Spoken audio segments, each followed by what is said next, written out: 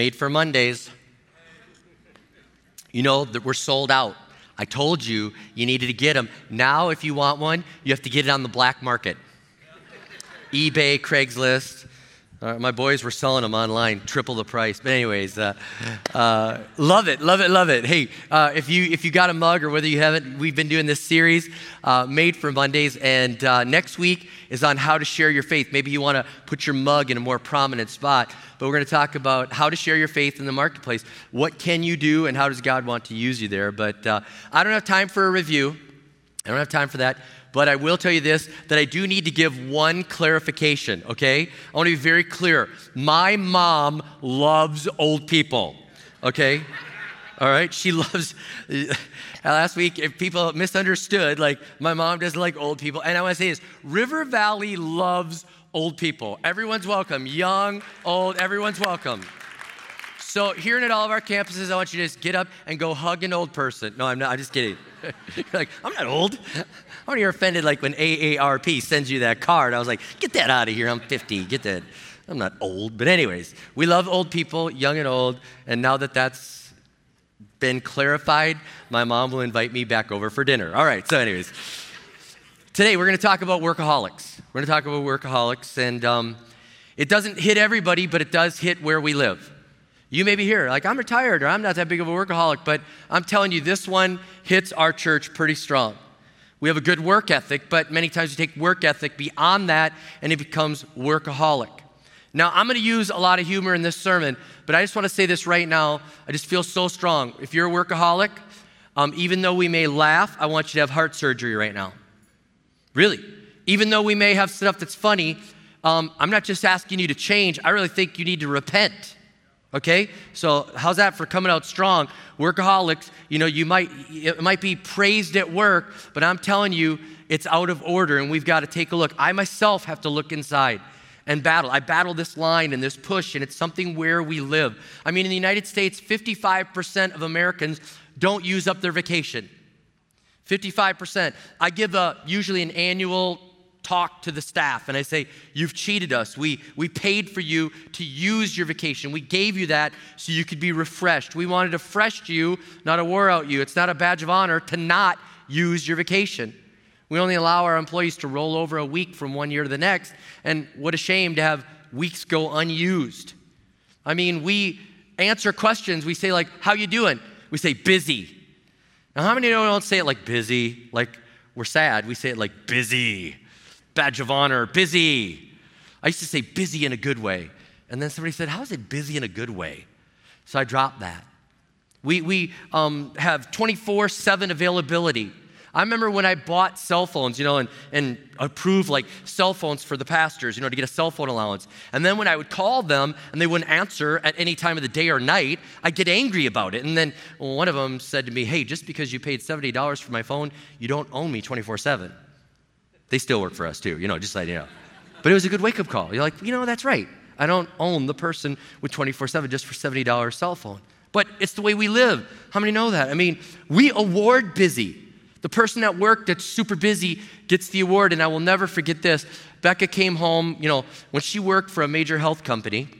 She worked for a major health company in Minnesota, and she went to the Christmas party, and I didn't go with her. I can't remember why, but I was probably working, but no, I don't remember why I went. But she came home and I said, how was the work party? You know, Christmas party. She goes, it was horrible. I said, well, they usually are, you know, Christmas party, you know, at work. And she goes, no, you don't understand.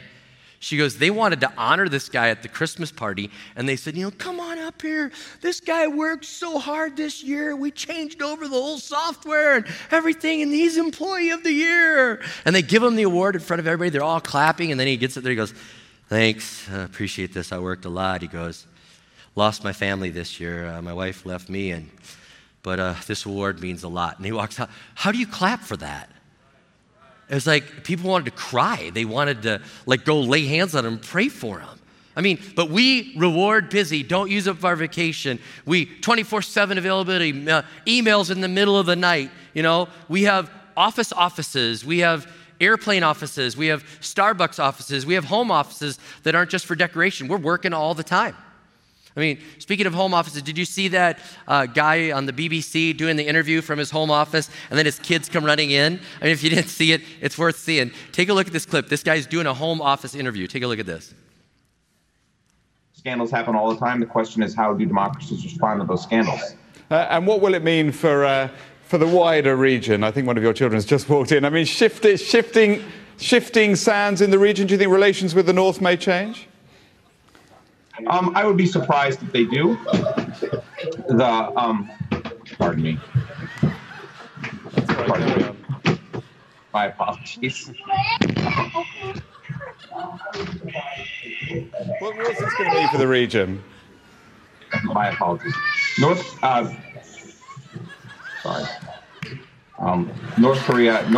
South Korea's policy choices. I mean, how's that? That's like priceless there, with the guy just at home, like, get out of here, get out of here. So some people were having fun with that, and they said, how would that have happened if like a lady was doing the interview? So take a look at a working mom doing the same interview.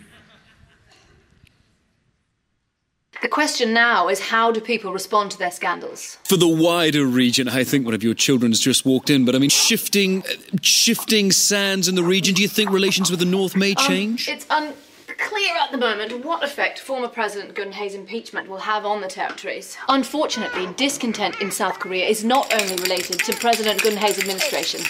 Okay. This is a major embarrassment for South Korea, who often criticises the North of corruption, and who now find themselves in the middle of a massive corruption case themselves. Sorry, you do look rather busy there. We can reschedule President Gun-hae is very likely to face jail time too. Okay. I would argue, in an attempt to make an example of her.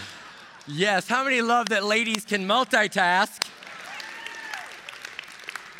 And I just want to say this to all the moms: you are so hardworking. And whether it's the marketplace or in the home, you were made for Mondays in the home. And let's give a shout out and a show of appreciation to all the moms that are out there working so hard. Whether you're in the marketplace or at home, moms, you have a special place. I love what Megan Regendorf said on her blog. She said, I realize now that in becoming a mother, I didn't lose my identity, I found it. And moms, you have an important role to play, and thank you for your hard work in that. And if you like country music, I would have had our band sing it for special music, but they don't like country. But if you like country music, Carrie Underwood has that song, What I Never Knew I Always Wanted. She's saying, I didn't know I always wanted that, and then I found it, and then I found it, and then I found it. I'm telling you, thank you, moms, for the hard work that you're doing. Now, there's a passage I want to use that I use at weddings, and it's very appropriate for right now in this series. Psalm 127, verses 1 and 2. Psalm 127, verses 1 and 2. It says, unless the Lord builds a house, the builders labor in vain. Unless the Lord watches over the city, the guards stand watch in vain. Verse 2. In vain you rise early and stay up late, toiling for food to eat, for he grants sleep to those he loves. I just want to tell you right now, if you are struggling as a workaholic, if you are somebody like I am working all the time, you need to memorize that scripture. It's vain to rise up early and to stay up late, toiling for food to eat, for he grants sleep to those he loves. We're going to tear into that a little more at the end of this, but that's a great verse for you to memorize. Now, we are workaholics, most of us. If you're a workaholic by choice. Okay, you're a workaholic by choice. It used to be that in America, you had a 6-day work week. But in 1908, in order to accommodate the Jewish faith, in 1908 in New England, they said, you know what? The Jewish people want their Sabbath on Saturday, and the Christians want Sunday. And so we're going to accommodate this and go to a 5-day work week and give a 2-day weekend, not a 1-day weekend. So it was only 1908 that we actually got a 2-day weekend. In 1940, it was established that a 40-hour work week was full-time. Prior to that, there was no establishment. A work week could be anything that anyone wanted, okay, from morning until night. And so in 1940, the Fair Labor Standards said, hey, a 40-hour work week, that's considered full-time. So you got to understand, in America, we've been recognizing that we're driven, that we like to achieve, that we like to go after things. And so there have been laws put in place and accommodations put in place. And now if you're a workaholic, many of us are a workaholic by choice. And if you're like me, you struggle. Okay, I have to admit, I'm driven. I like to achieve. I like to go. Growing a church has been a lot of work, but it's been very fulfilling. And I can remember going up to one of my mentors. Leith Anderson used to mentor me. He's the president of the National Association of Evangelicals. He was pastor of Wooddale. I got one lunch with him. I went out bold and just said, hey, can I have one lunch with you? Give me 1 hour. He gave me 1 hour, and then afterwards I said, hey, could I get another hour, like 3 times a year? Could I meet with you for lunch? He said, I want to do that. I want to help mentor you. I remember one of the times that I met with him, I said, I got a question. Am I a workaholic? I said, I'm just trying to figure this out. I'm trying to find the balance in my life. I'm living in this tug of war of, am I a workaholic? And he said, well, do you take your day off? I said, yeah, I take my day off. I do. He goes, do you use up all your vacation every year? I said, yes, I use up all my vacation. He goes, do you have dinner at home like 3-4 nights a week? I said, yes, I do. He goes, okay, you're not a workaholic. You're a hard worker. And I left that office. I was like, okay, good. I want to be a hard worker. I want to be a good steward. I want to give a good return for what I've been called to do, but I also want to make sure that my priorities are right and that when God looks down, he's saying, okay, you're not out of order. You're not living in the tug of war and letting the marketplace work and win. So we've got to have this balance, and it's different for every one of us. Every one of us is wired differently. Don't impose your workload on somebody else's. But as follower of Jesus, we need to get this work-life balance right in a world that gets it so wrong. This is a way for us to stand out of being able to say, God, we want to get it right. In a world that gets it so wrong, we will get the work-life balance in line. See, because a workaholic is a person who compulsively works hard and long hours, okay? The key word there is compulsively. Again, you could be a hard worker, but it's saying compulsively that against your own conscious wishes, you keep doing it. Against what you know is right, you keep pushing. Against what you know, you keep going after it. And so you look at it, you say, am I a hard worker or am I a workaholic? Again, you might work long hours, and you might be here today, and you might be watching at one of the campuses, and you're saying, I work long hours. Well, maybe it's because you have a hard taskmaster. Maybe you have a boss that just expects too much of you. And if that's you, I would say at the end of service, go up to a prayer team member and say, hey, I want to pray that either God will let me have a Daniel-type moment where I'll say, hey, test me and see if I use all my vacation this year, and if I take my day off, see if I'm not the most productive, and if I'm not, let me go. And maybe you can have a Daniel moment, or maybe you might have to pray for a release and God to bring you somewhere else. Okay, so you might be working because of that.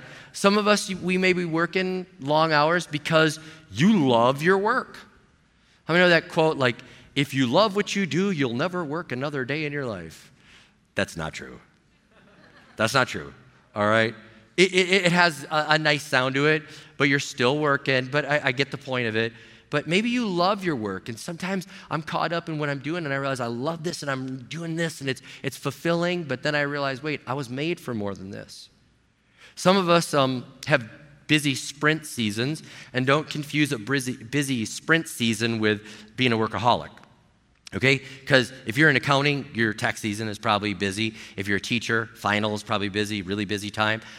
Maybe you're in sales, end of the month, busy. Okay? Even at River Valley Church, we have a busy season. Okay? After you all return from summer vacation, and we have the fall, and everybody comes back, all the programs get going. We call that our fall launch, and that leads right into Sparkle, and we have the Sparkle Sprint at River Valley. Okay? So we know that. Thank God Sparkle's not every month, but thank God we have it in the fall. And there's a sprint that pushes our church back into momentum, okay? But some of us work long hours because we're a workaholic. You just love work more than you should. It's out of order.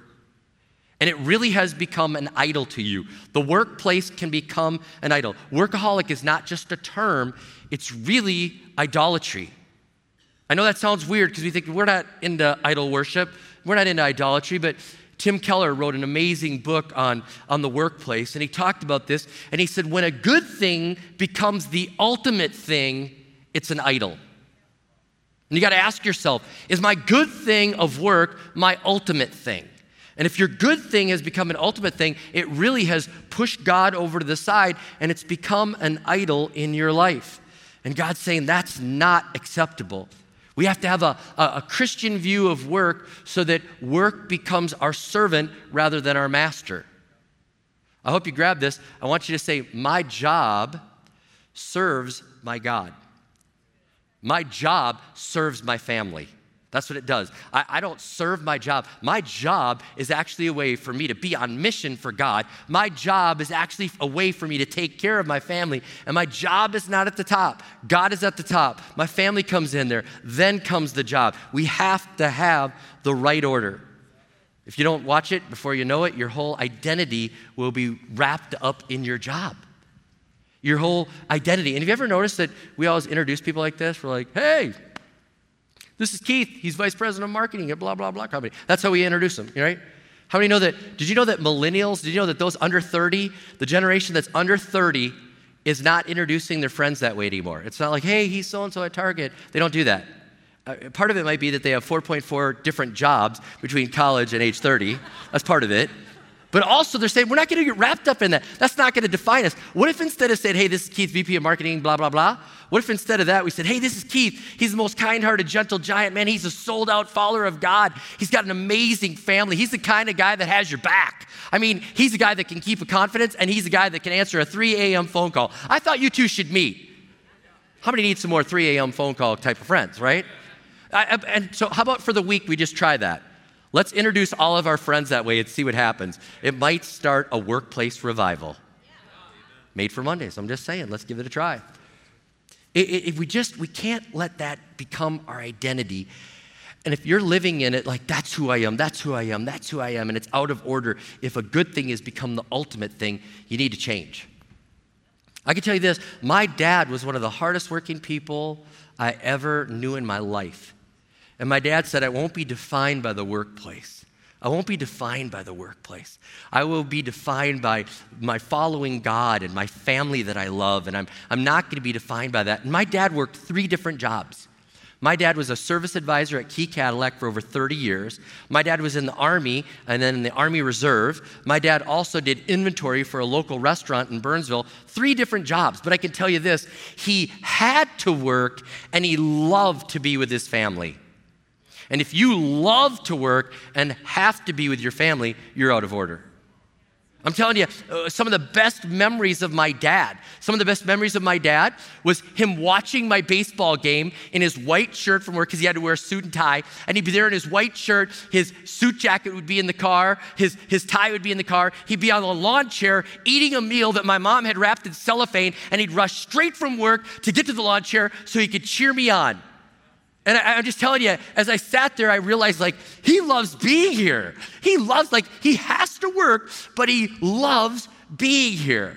He loves us. And I'm telling you, that's the way we have to live. It's a legacy that my dad passed on, where he has a wife that he loved deeply. And I wish you could have known my dad.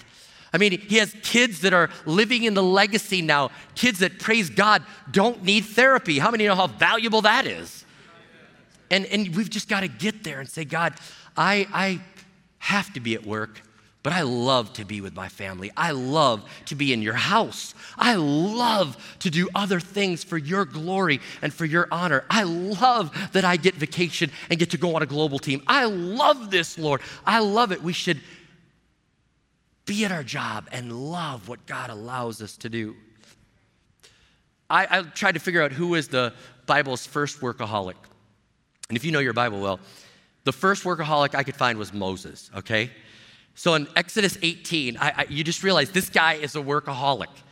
This guy is on mission for God, and it's very important, but this guy is a workaholic, and I'm so grateful that the Bible gives us a glimpse into the first workaholic's life, that Moses is, the Bible tells us, from morning till night, he's helping to judge these people. He's sitting there from morning till night.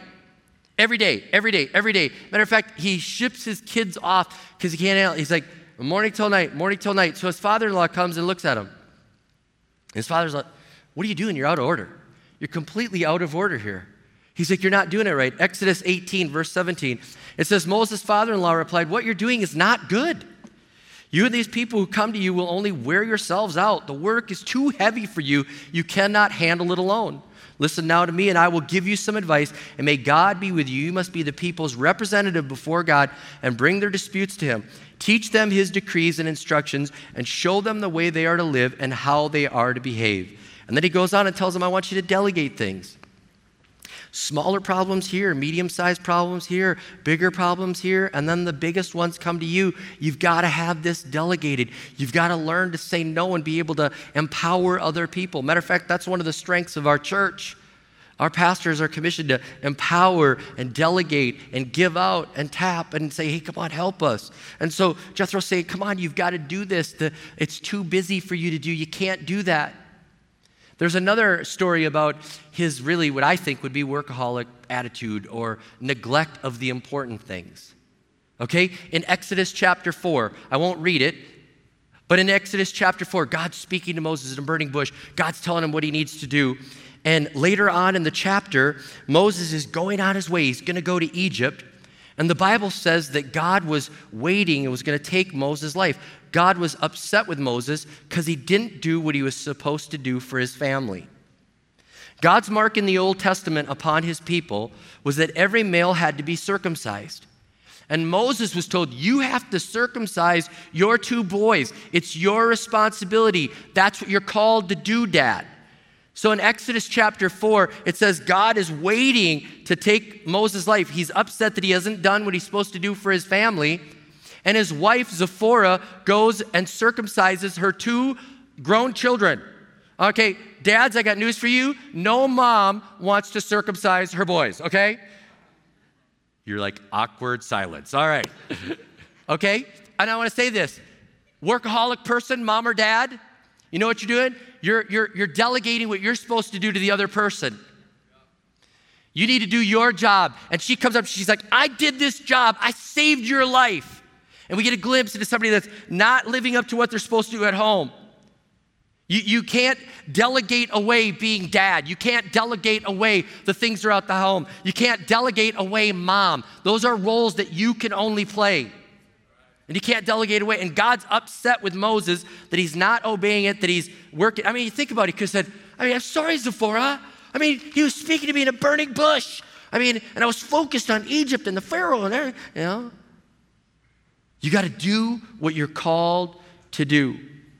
Andy Stanley, in his book, Choosing to Cheat, in the book Choosing to Cheat, he said, you know, we keep delegating things and we give so many hours and so many hours and so many hours and you keep delegating. You're like, sorry, honey, until your spouse is so overloaded that all of a sudden they snap. And then you're like, well, I was only one little thing that I asked you to do. No, it's the sum total of things that you kept asking to do. He's like, you can't do it. You got to put God first. You got to put your family next. Your job has to come after that. So Moses gets caught up in work and his father-in-law helps him. He changes. And I want to tell you, there's lots of help out there. You can Google and find some modern-day Solomons out there. Forbes magazine will give you all sorts of things on workaholics.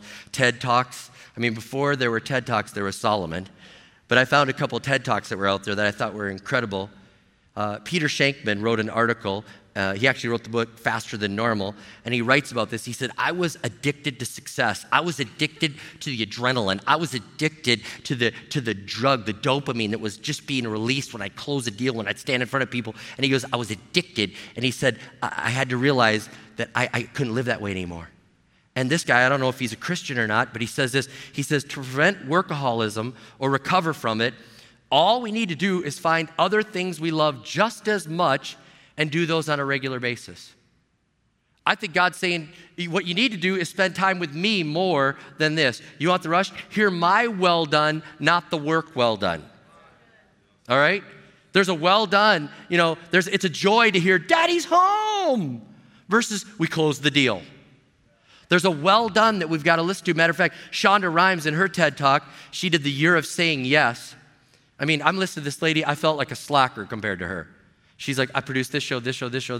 I'm a writer for this, 70 hours of this, 100 shows, blah, blah, blah. And she's going on. And as she's talking, I'm like, I do nothing, okay? I'm listening to this lady, and here's what she said. She said, I got addicted to the hum of the marketplace. She said, I got addicted to it, the hum of the marketplace. And then she said, you know what I realized though? She said, I realized that I had a home and I had 3 daughters, but I felt homeless in the hum. Homeless in the hum. And she said, like, what type of person loves work more than family? She said, my work started to taste like dust to me. So she said, I stopped and I decided I'm going to start playing with my kids. And if my kids ever ask me to play with them, I'm going to say yes. No matter what, even if I'm walking out the door, I'm going to say yes. And she said, it's an amazing thing because most of the time they only want to play for 15 minutes anyways. She said, short attention spans. And she said, to my 12-year-old, she never wants to talk, so, you know. But she said, I'm willing to do that. And she said, you know what? I started to grab a new hum. I started to grab the hum of having a home, of having a family, of having a life, of hearing well done, of being loved, of feeling love and joy and peace. And way before TED Talks, Solomon figured this out in Ecclesiastes 10:15. He said, work wears fools out. They don't even know how to get home. Don't let work wear you out so much that you come home at 1 a.m, your family's all asleep. You wake up at 5 a.m, 6 a.m, off you go before the kids are up. You're not finding your way home. It's not just to a bed, it's to your family. If you're working so much that you don't have time to do your devotion time, if you don't have time for church, matter of fact, there might be somebody watching right now online, and you're like, I was so busy, I'm trying to stay connected to my family, I'm at the office, I'm watching online. That's a substitute. That's not the way it's supposed to be. You should be with your family. You should make every effort. And I understand where it's not possible, but when it's possible, put the pen down. Get into church with your family. Be there with them. Proverbs 14:30, the Living Bible translation says, a relaxed attitude lengthens a man's life. I just want you to live longer. I want you to use your vacation. I want you to take that time. I want you to live for God's well done more than the workplace well done. Don't let work become an idol. Don't do it. You are not successful because of your workload. You are successful because of your love level. Let me say that again. You are not successful because of your workload. You are successful because of your love level. And I would just say, does God say, man, your love level's high? Or does God say, lacking? Does your family say love level's high? Or does your family say love level's low? Let me be very transparent. The other day, Logan, our youngest son, said to me, he goes, Dad, you know, you're kind of busy right now. Man, I think you need to be around a little more. Okay, I'm right now in a busy season. Right now is when tons of my outside speaking things come, and all the different states have their all pastor conventions. And so, you know, last week I was in New Mexico. I'm going to Nebraska, up at New Jersey. Okay, I'm in a busy season.